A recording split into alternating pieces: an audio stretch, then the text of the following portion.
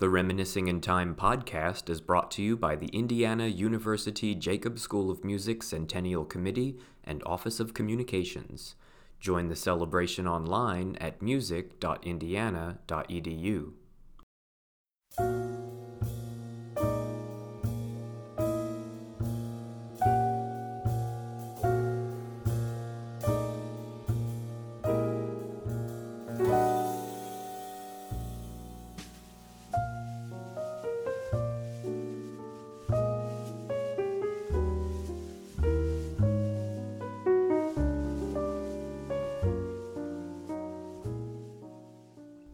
I'm John Christopher Porter, and this is Reminiscing in Time from the IU Jacobs School of Music.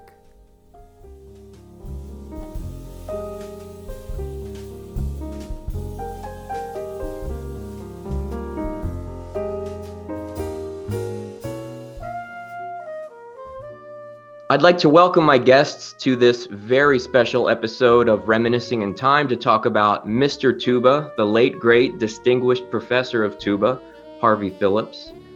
Joining our conversation are Provost Professor of Music and Tuba, Dan Perantoni, affectionately known as Mr. P, Professor of Music and Jazz Studies and Jacobs alum, trumpeter Pat Harbison, and Professor Emeritus of Music, former Chair of Brass, and former trombonist with the Philadelphia Orchestra, Dee Stewart. Gentlemen, welcome to the pod. Hey, thanks so much, John. Thanks for having us. My pleasure. Dan, let's start with you.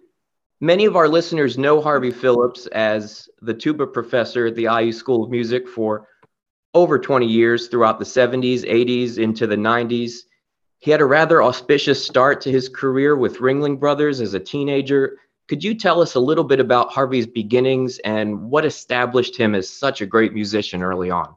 Well, one of the things I'd like to start with is I had the pleasure of being one of Harvey's former students, colleagues, and more importantly, one of his closest friends, And I am honored and privileged to be Harvey's successor as professor of tuba at the Jacobs School of Music at Indiana University.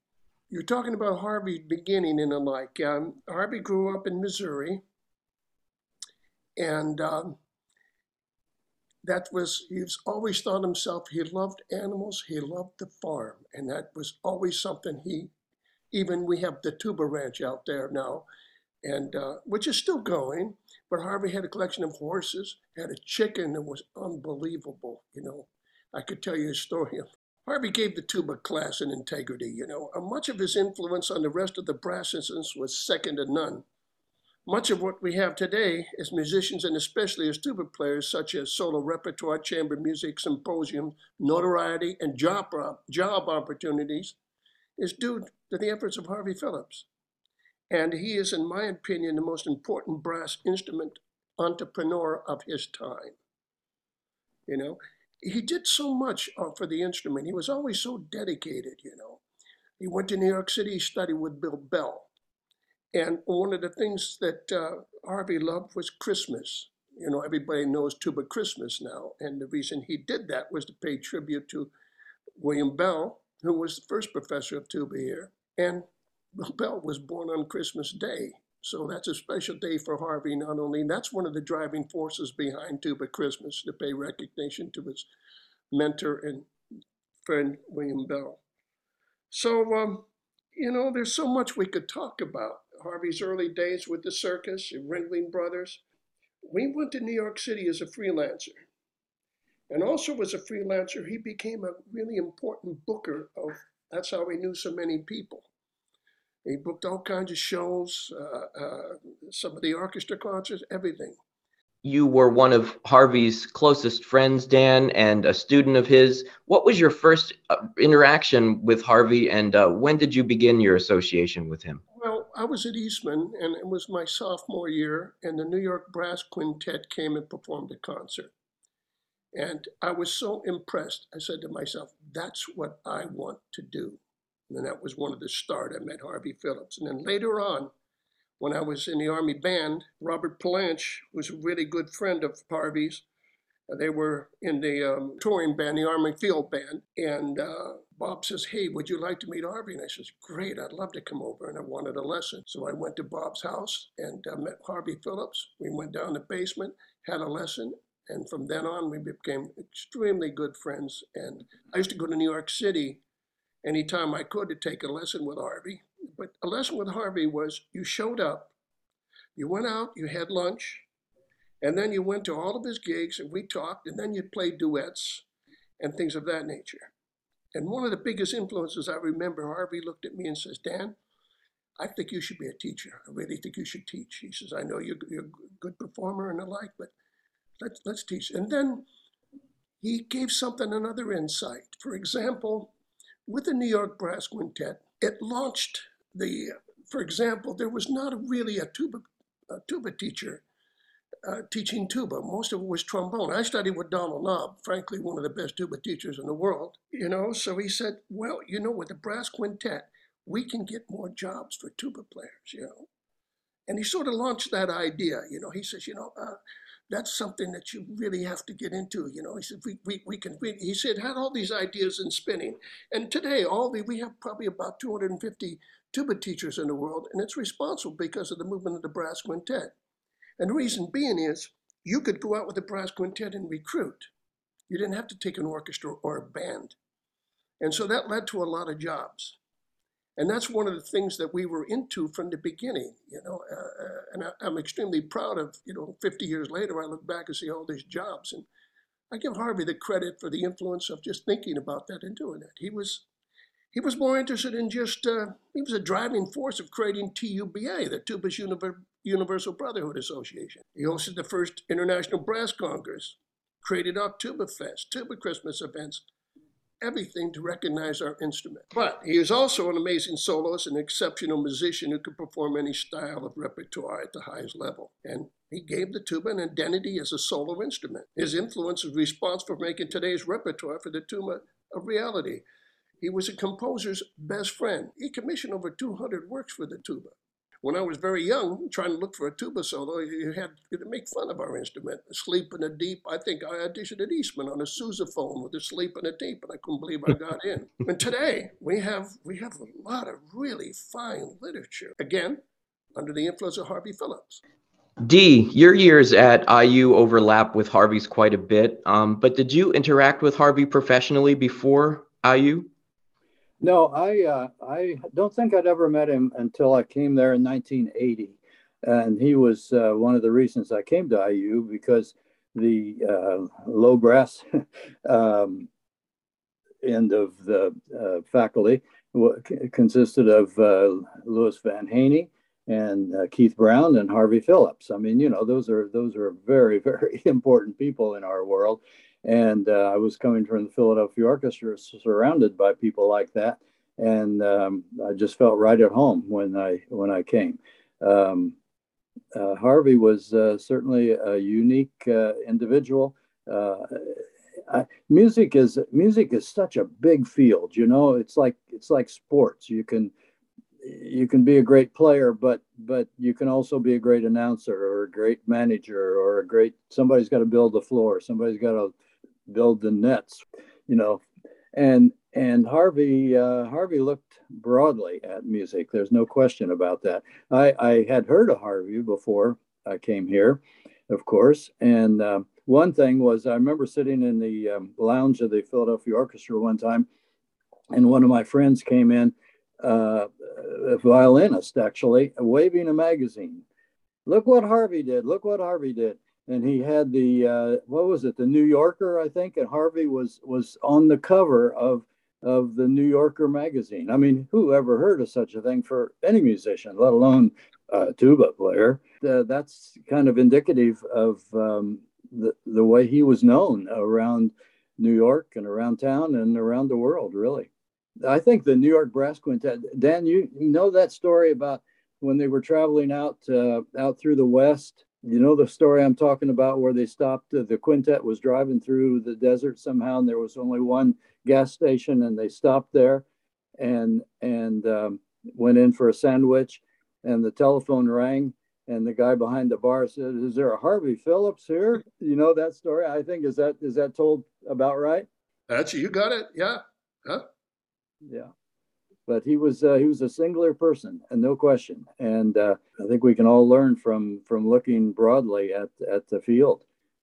What were some of your first interactions with Harvey at IU, and what was he like as a colleague? A lot of fun, great fun.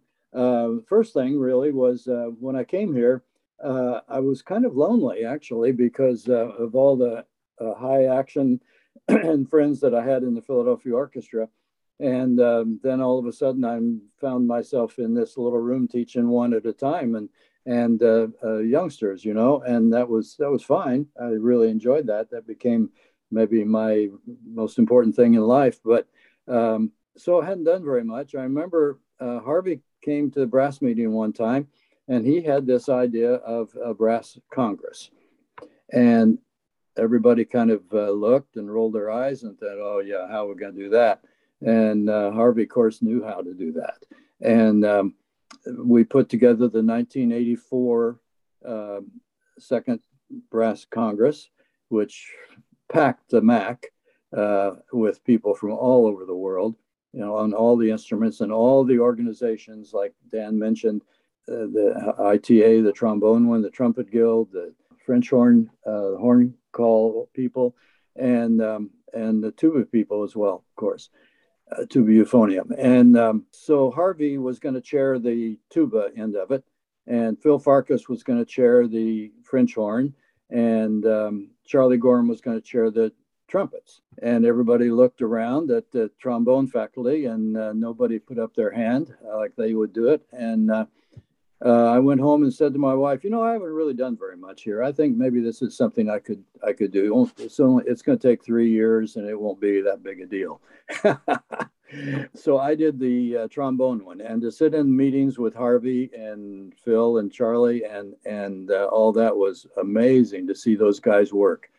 Harvey, one of the things he wanted to do was to get Doc Severinsen to come, and I thought, "Oh, that's a real stretch." And he said, "No, I don't mean just Doc Severinsen. I mean the band, the whole Tonight Show band."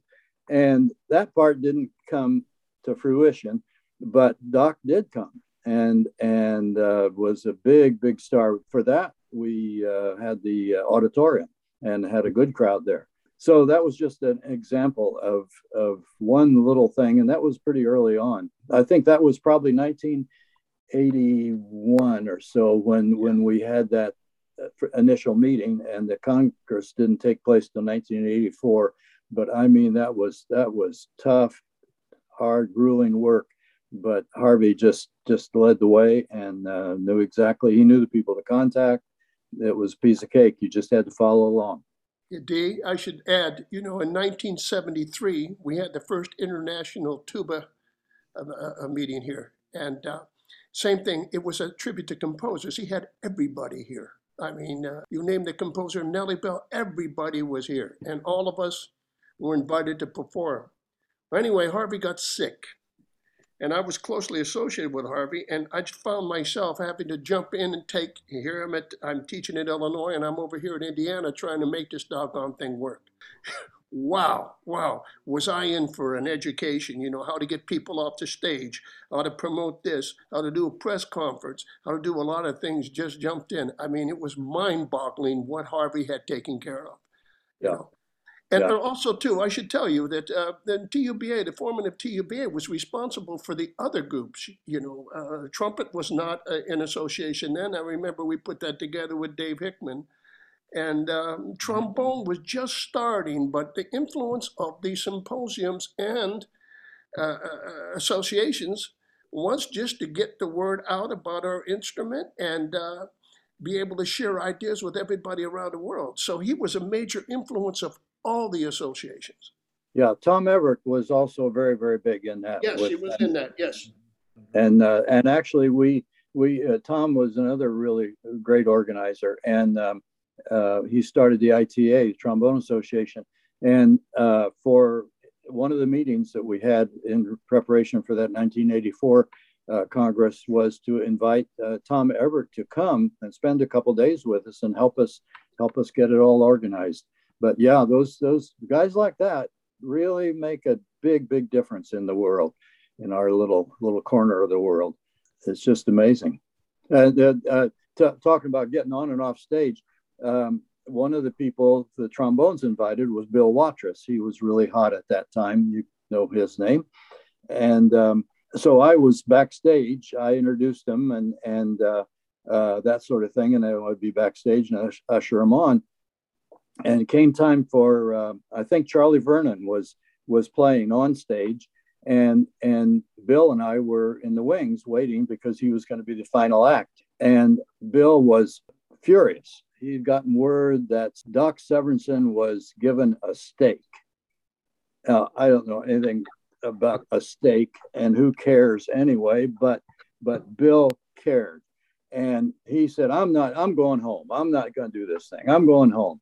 And so while Charlie's playing Brahms songs, Bill and I are walking back and forth behind the stage, trying to calm him down and get him smoothed over so we could get him on stage.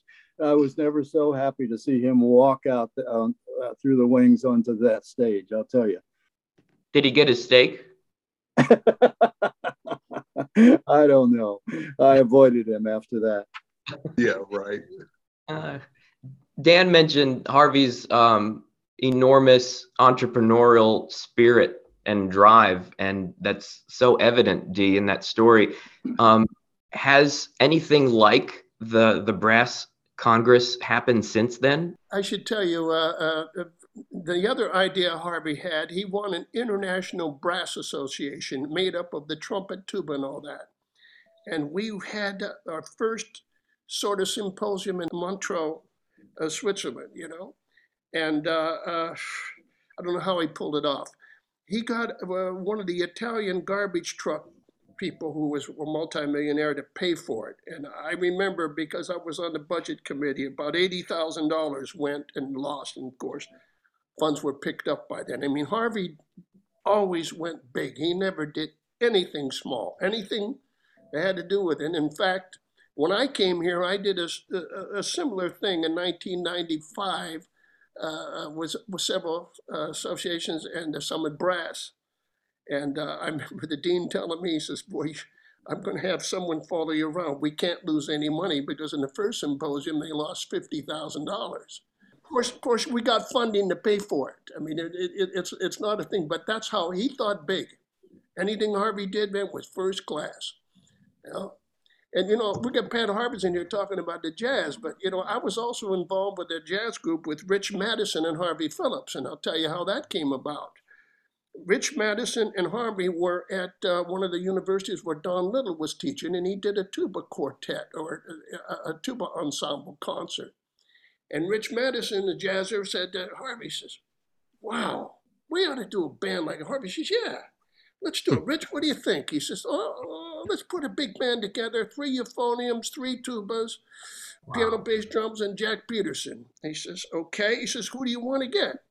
Harvey said, well, I'll take care of the tubas and you get it. All right, so Harvey knew me. I'm a frustrated old jazz pianist, and says, well, let's have Dan and Winston Morris, and hey, that's the tuba jazz concerts. Okay? Ashley Alexander. Yeah, Ashley Alexander. There's so many people that played with us, including Steve Houghton, Kellaway. I mean, we went to the Montreal Jazz Festival, but our rhythm section was Hank Jones and people like that. I mean, I couldn't believe it. And then we were invited to Dick Gibson's jazz party as a featured guest. All the jazz players were there. I mean, my heroes, Oscar Peterson, Ray Brown. I could go on for, and it was a 3-day party with all these great jazz players, and we were the featured group. So, I mean, anything those guys did, it was big. We toured Australia. Harvey set up concerts all throughout Australia with the Tuba Jazz Concert. We went to Japan as a guest thing. So I'm just trying to show you how big those guys thought, and I was so honored to be a part of it. Well, this is a great segue further into the jazz side of things with Harvey Phillips. Pat, you were a grad student in jazz studies. I was in grad school from 82 to 84.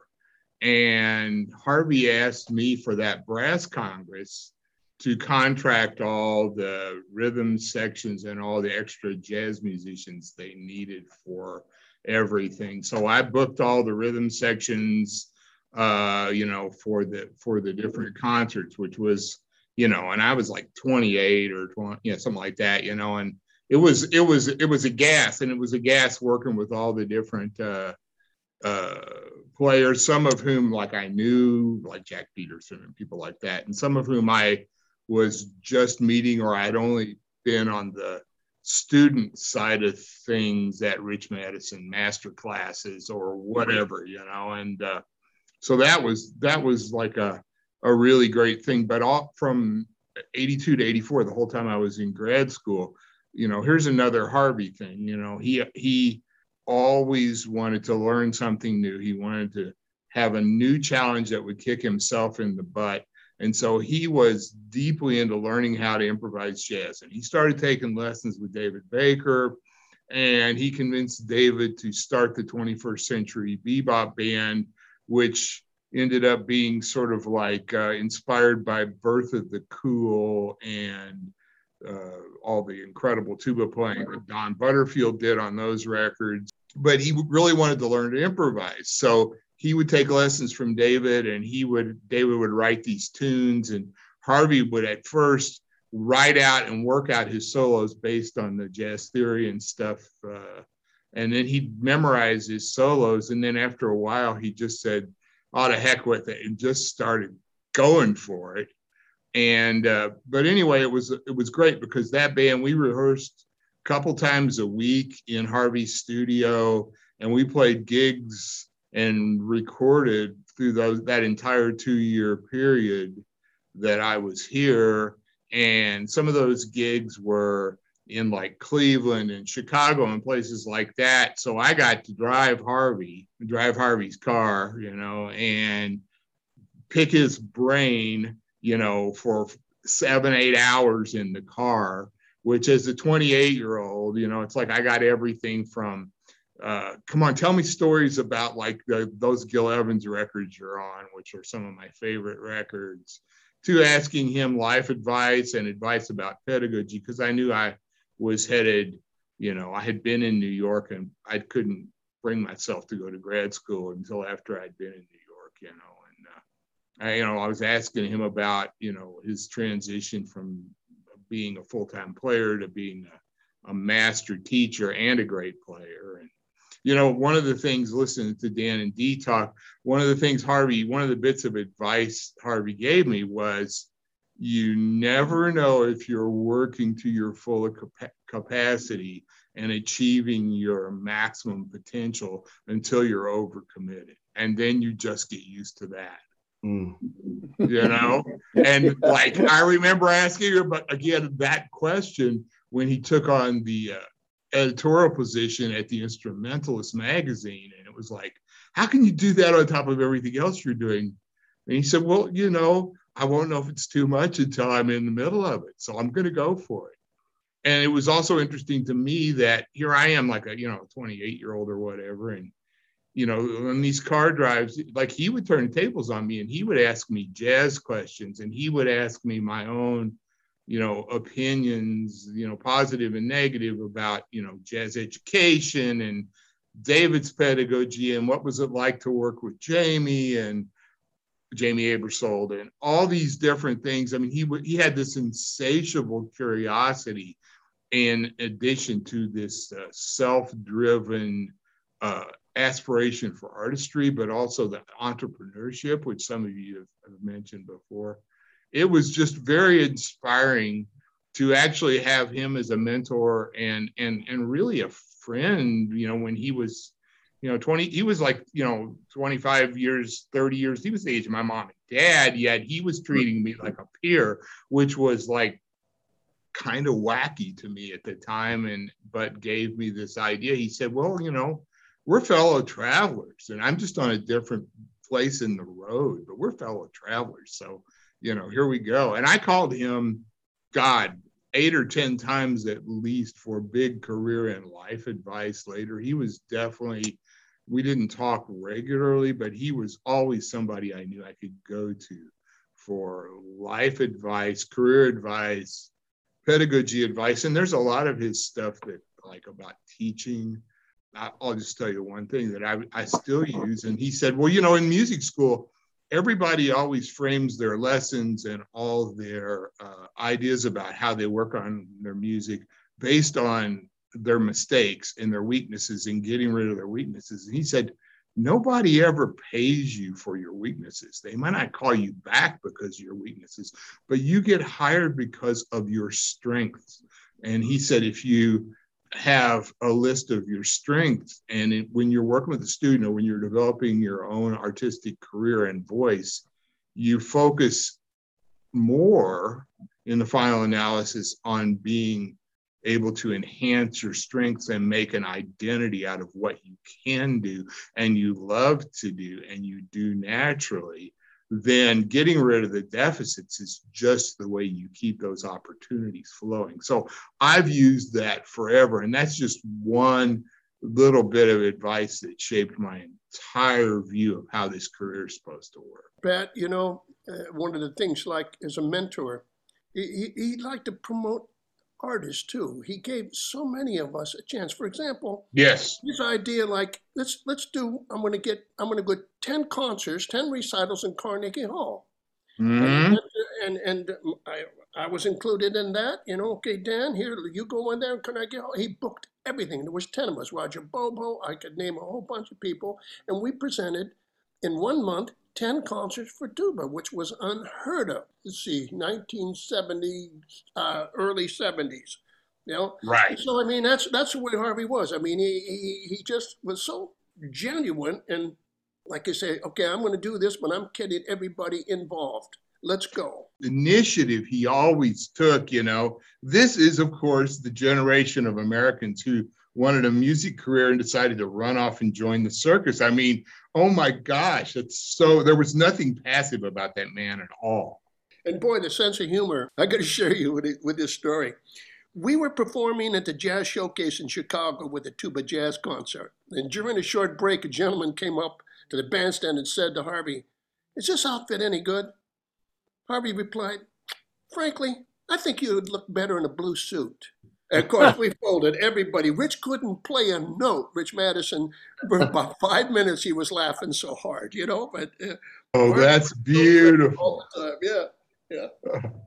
My favorite Harvey reply like that, somebody that it was a music critic that he didn't particularly like, who'd probably written some bad things about him at one point, came up to him after a concert, one of the David Baker concerts we had played. And he said, "Man, this is amazing. The band sounds great. Everything's swinging. It's really in tune." And Harvey looked at him and said, "That's great. How can you tell?" Yeah. He was something. The one thing about him supporting people, I think, Dan, is bringing you to IU. And that was just amazing. And my connection with you has been really, really high. And he supported you throughout. After he retired and everything, he was very supportive of you and your studio and everything, as I recall, as I know. And just wanted to make sure we interjected that. Well, I had to tell you that following Harvey, I said, how the heck am I going to do this? It was, and he helped me right away. And he said, "This is yours, and you do what you want, and such, and I'll help you any way I possibly can." And, I'll tell you how influential he was. After I left the Army Band, I went to Amsterdam. I played in the Kunstmann Orchestra there and the ballet and opera orchestra for a year and a half or so. I came back to this country, and there wasn't any job opening. Of course, Harvey called me, and he says, "Hey, Dan, there's going to be a teaching position open at Michigan. Call Bill Rebelli." Okay, I knew who Rebelli was, but I didn't know the extent of how big this man was in the band world. So I called Rebelli, and I think this is one of the times being an Italian paid off. And Rebelli says, "Well, what degree do you have?" And I said, "I have a bachelor's." He says, "Call me when you get a master's." And I said to him, "What do you want, a tuba teacher or a degree?" And he laughed. And he says, Dan, really? He says, what are you going to do next year? This is a turning point in my life. I said, well, I just won a minor symphony job in North Carolina. And he says, how much does it pay? And I told him, I think we've toured for, you got $1 for lunch and $1.25 for supper, and it was a touring orchestra. And he says, how much money did you spend in your education? And he says, why would you take a job like that? He says, go get a master's and then call me. And this is Harvey setting up too, right? And I took his advice. I went to Catholic University, I still had the GI Bill, and all these tuba jobs started happening. And I went to the University of Illinois, and Harvey had so many connections. Alec Wilder, for example. Right now, I'm trying to get his library, which I have, Harvey's library, and it's donated to our school. And I have about 15 boxes stored down. And unfortunately, because of this pandemic, I can't really get to it to get through it. But as I thumb through that library, you won't believe this stuff from these major people that Harvey has in his music. And he kept files on everything, on file cards. I found that. And it's quite amazing. And so I just want to share you that all these stories and stuff about him. And Harvey wrote a book. It's called Mr. Tuba, Harvey Phillips, and the foreword by David Baker. And you can get this at Indiana Press. And it is a wonderful read. And he tells some stories in there like, that I'm going through that'll just bring, some of it tears to your eyes and a lot of humor. What is Harvey's lasting influence on all brass musicians, not just tuba players, and what can we all learn even today? Oh, I don't know. His influence has just been unbelievable. And like I said, the field of music is so broad that, from composers to arrangers to teachers to players to instrument makers and all kinds of things. And he touched everything, Don't think we could come up with a subject that he didn't have some influence on. And Dan has brought us up to date really well, and of course all the stuff that happened before I ever met him was just amazing, and I know what happened afterwards, and that's super critical. The things he did not do, he didn't write any music, right? Did he arrange any music? Yeah, he did a couple things, not that many. He arranged some things from Bach and the like, tuba quartets and the like. Right. But he encouraged composers and arrangers. He did it from that angle, which most of us wouldn't have even thought about, And of course, the skills and management and everything, all the people he knew and his vision and all that. Generally, great players don't think in those regards. They're so involved in their own work. And Carol was in there all the time. Carol was writing all the letters and I know putting together Tuba Christmases and all that, right, Dan? You bet. I one of the nicest pictures I've ever seen, and Dan, you probably know this picture, and I don't know where I've seen it actually, but there's a picture of Harvey and Carol dancing like jitterbugging way back when. He was a slim, debonair, and she was just beautiful.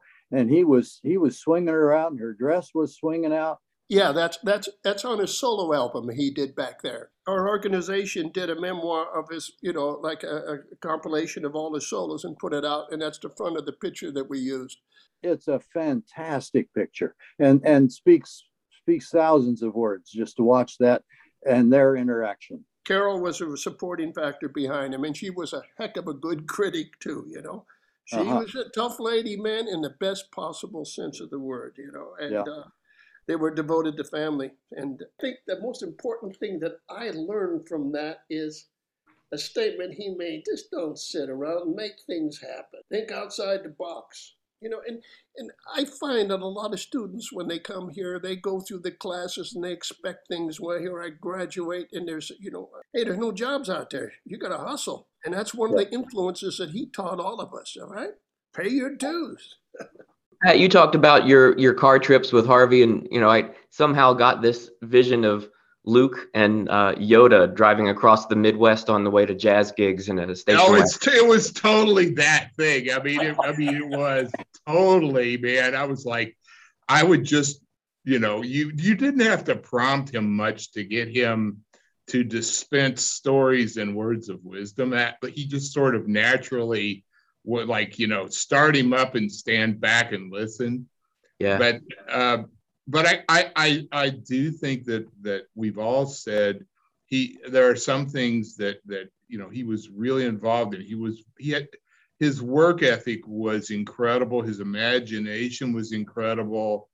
In his mind, America was the greatest place on earth because you could get an idea and make it happen, through like hard work, industry, and act of will.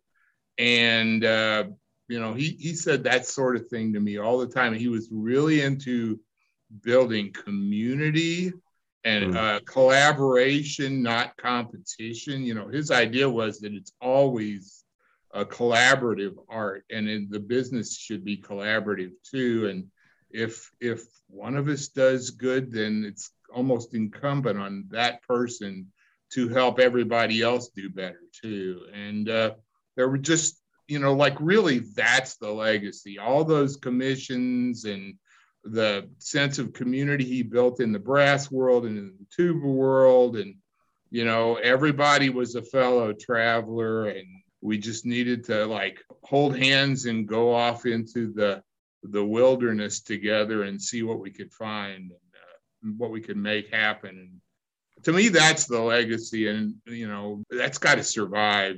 I think, like Dan said, sometimes I hate to sound like an old man now and, hey kids, get off my lawn and all that, but this idea of passivity is just was nowhere to be found around him. And I already, had mentors like David and Jamie who were people who went off and just created something. They got an idea and wouldn't it be great if, and then they just went off and did it. And Harvey was a simplification of that. And so many of his students, you can tell a Harvey Phillips student partly because they're incredibly musical, but you can tell them more than anything because they go after stuff.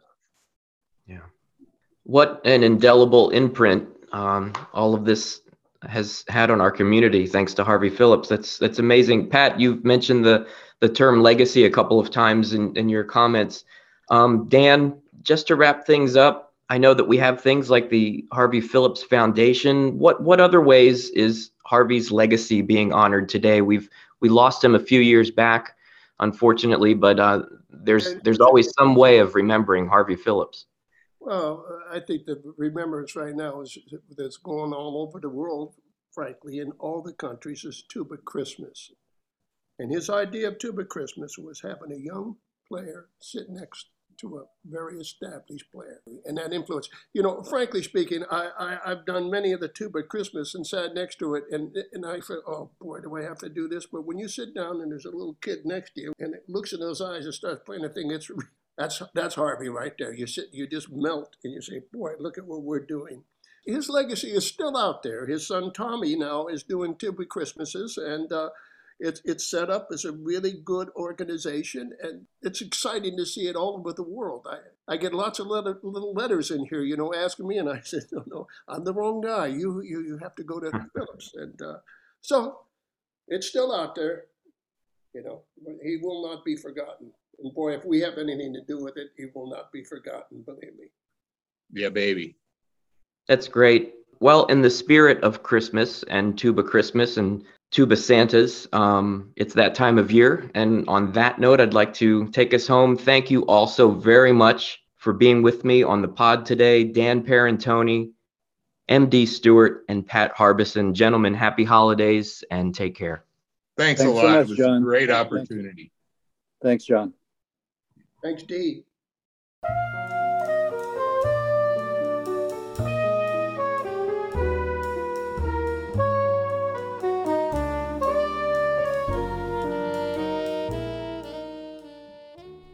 And that's our show. For Reminiscing in Time, I'm John Christopher Porter. Thanks for listening. Take care of yourselves and each other. Wear your masks and be safe.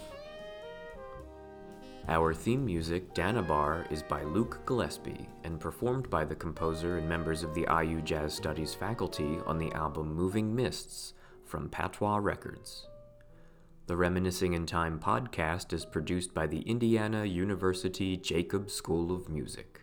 Find us on Spotify, social media, or music.indiana.edu.